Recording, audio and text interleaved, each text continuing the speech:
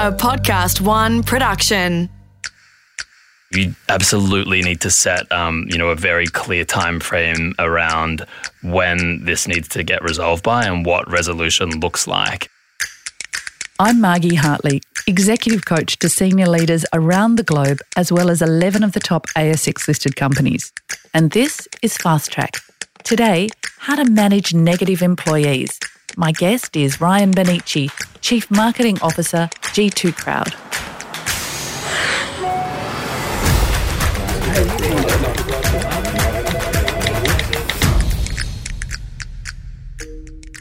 Bad attitude can be more damaging than poor performance, and the negative employee occupies more coaching time with my clients than just about anything else.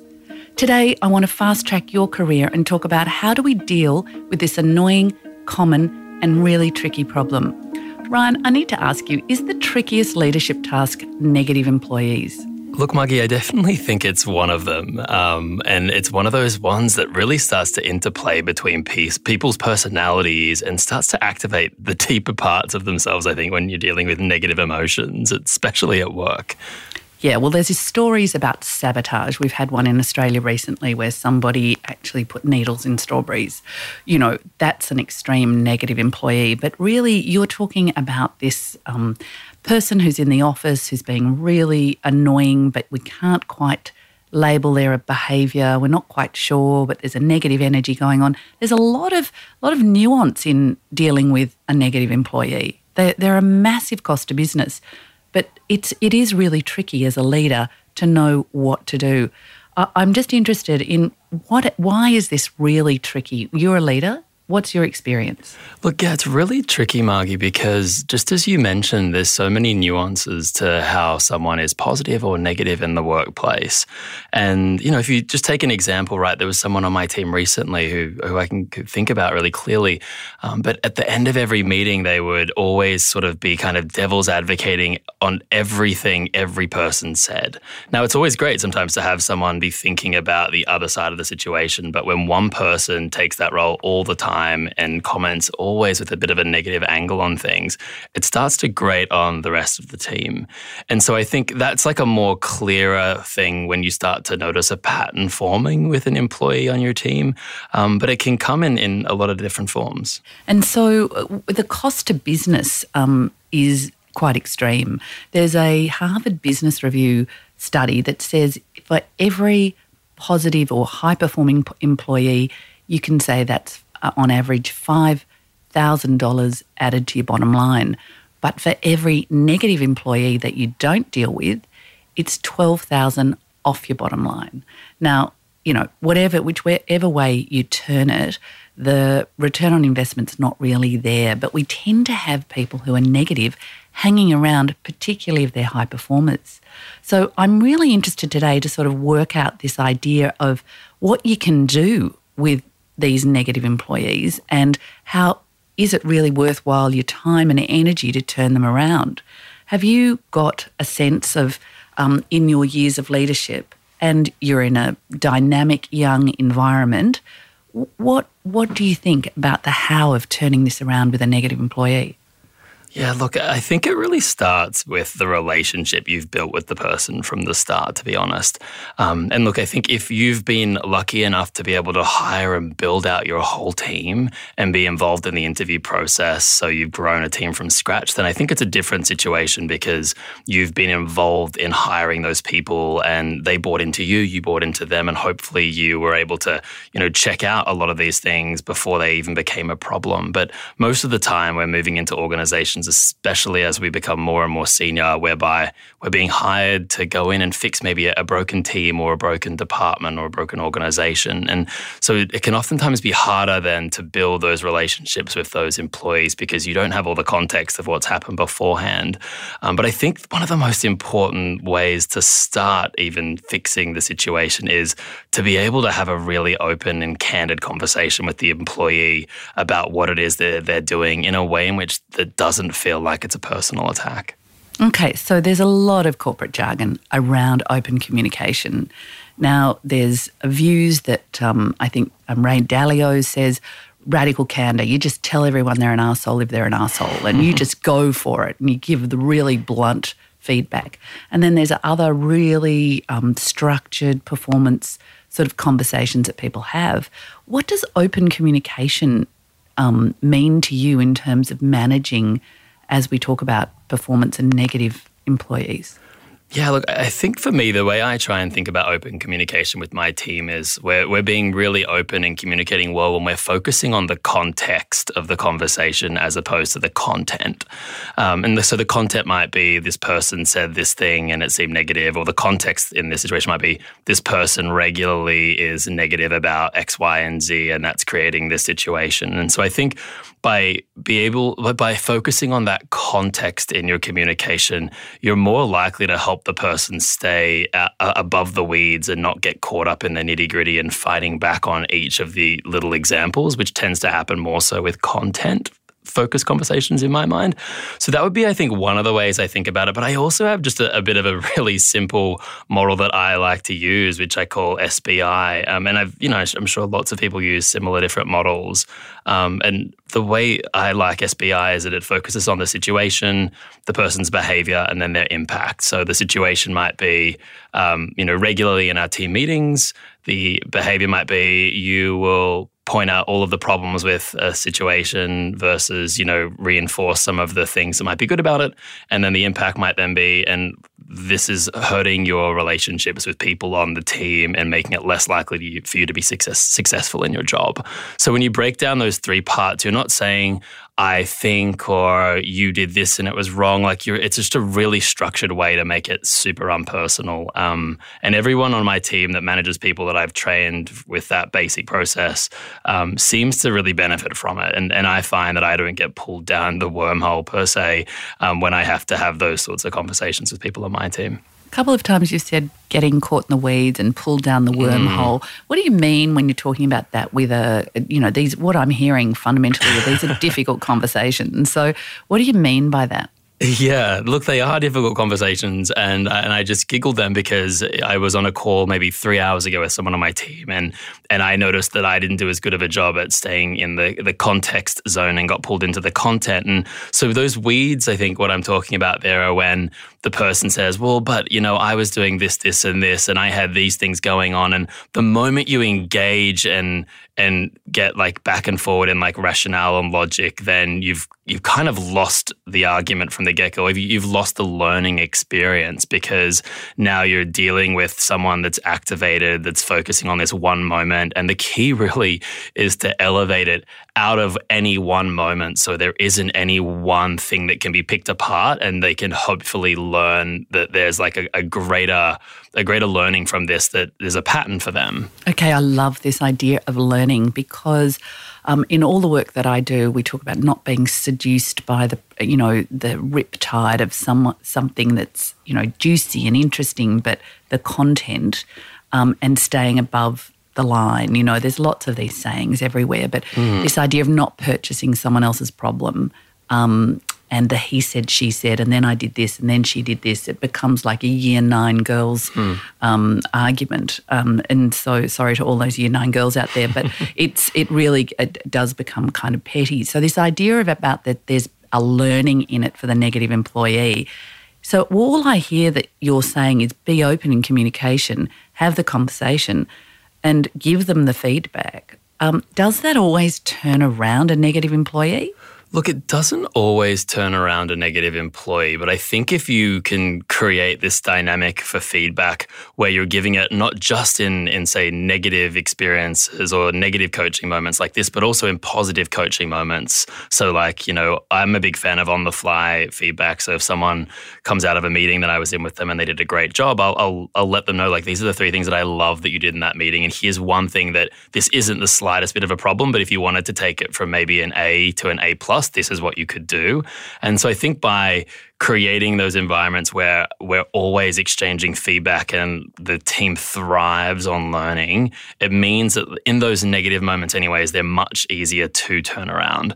But look, it doesn't always work. And I think you need to be able to accept that sometimes and not take too long to come to those realizations. So you believe in calling it out, do you say it in front of others? Do you say, I'm naming the game, you're negative and it's not helpful? Is this how you call it out? And do you do it in front of others? Yeah, great question. So look, firstly, if this is someone that reports to me or if it's someone that reports to someone that reports to me, then I'll always first speak to their manager and I would say, hey, I'm noticing a bit of a trend with this employee. And then I would run through the situation, behavior, impact framework with them to see if they've noticed a similar thing or if maybe I'm just, a little bit out of it one day or over a period of time. But look, if it's someone, directly under me, then I think once I've thought it through and once I can connect the dots and see that this is more of a pattern that they need to work on, I think it's all about calling it out and naming the game. But I would never, ever do that with them in public. I would only ever do that with them one-on-one. And most likely at the end of, say, maybe, our regular one-on-one or maybe during our bi-weekly or bi-monthly regular coaching sessions. So it requires you to be quite brave as a leader to be able to step into those conversations. Yeah, look, it does. And this is sort of why I think I brought up earlier this idea of when you hire someone, the relationship dynamic changes versus if you have inherited a team. And so the employee that I can think of that came to mind, there's two actually that are top of mind. And one of them I hired and one of them I didn't. And for the one that I hired, when I had to have this conversation with them, it was a whole lot easier because I was able to actually say, hey, I'll just use the name John for this. Hey, John, when you joined the business 6 months ago or 3 months ago, was I wrong that you said that you really wanted to focus on X, Y, and Z? And then they might say, yes, maybe no, and we'll discuss that. And then I'll say, hey, look, one of the things that we talked about was that, I really believe in an open and honest feedback culture. And I was hoping to give you some feedback. Would that be okay? So I'll then always focus on asking permission. And I would obviously do this regardless of if I hire the person or not. And assuming they're in a good place where they can, will be willing to hear that feedback, then I will give that to them. Now, it's not as easy if you haven't hired the person, though, I find, because you haven't bought into them as much, they haven't bought into you as much. There's still like some trust oftentimes that hasn't been built that maybe needs to be built. And so in those situations, and I, as I mentioned, had one earlier today, I'll make that really clear to the person when I'm giving them this feedback. After asking for permission, I'll say, hey, look, I want you to really know that I'm giving you this from a good place, and I am only giving you this because I want you to be able to grow, and I think you really want to be able to grow. So please try and understand that. And then I'll also sometimes, depending on the person, ask them actually not to respond after I give them the feedback, and I'll ask them to take the day or the evening to think about it, and then we'll talk about it the next day. And the reason why I do that is because I find so often for folks that maybe you don't have as much trust with or vice versa, or you don't have a stronger relationship, it can become really easy for them to fall into that, making excuses. Well, but X, Y, this happened. And I think, again, as I mentioned, the moment you get into that, then you're starting to lose that learning opportunity.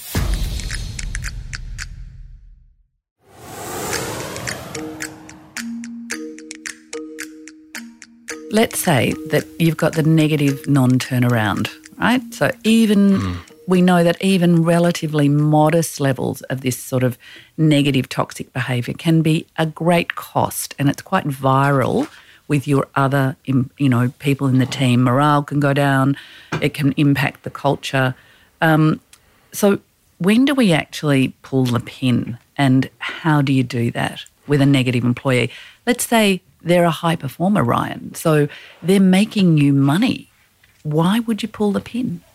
Yeah, look, I think the higher their performance, the harder this becomes.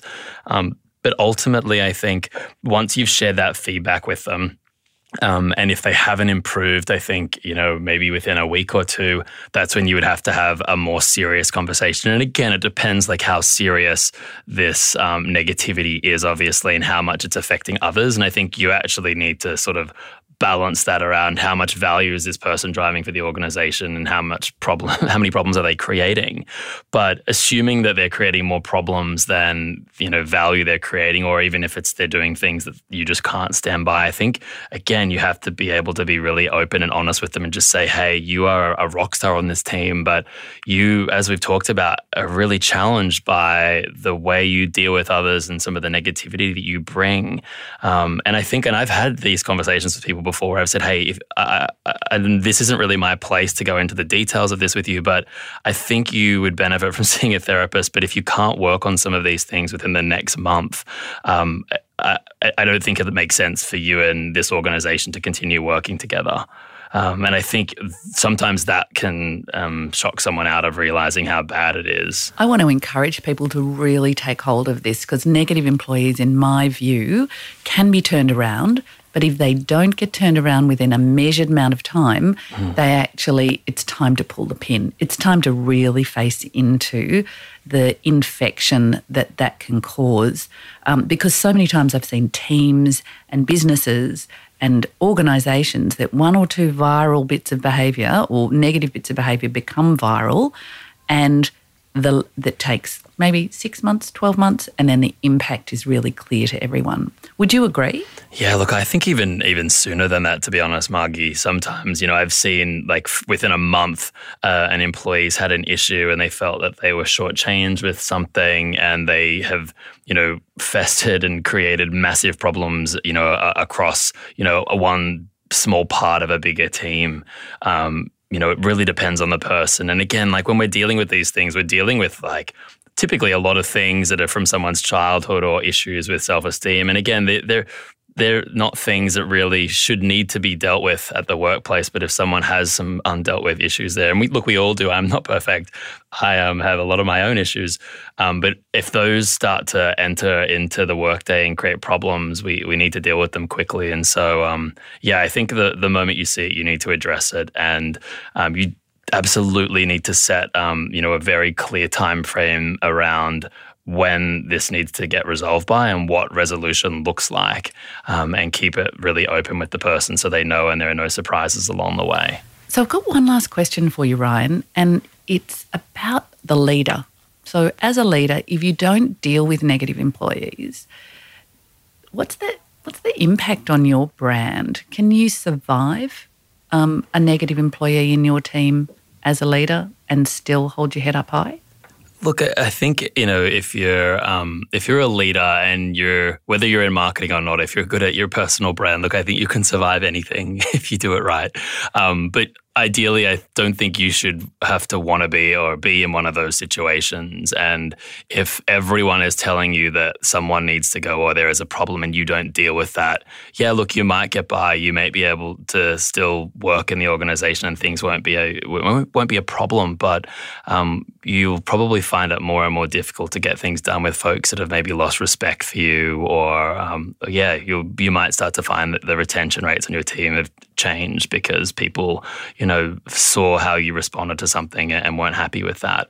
And look, we all make mistakes, and, I've made mistakes and I'm sure I will make many more in the future. But if you can keep instilling that open culture whereby you can talk about these things, you can at least then turn one of those mistakes around when people on the team can understand why you did what you did and why now you understand that it maybe was wrong, but at the time this was your thinking, just so that they can get that better understanding. And I think that's what most people in the workforce today want and crave is a real transparent conversation with management.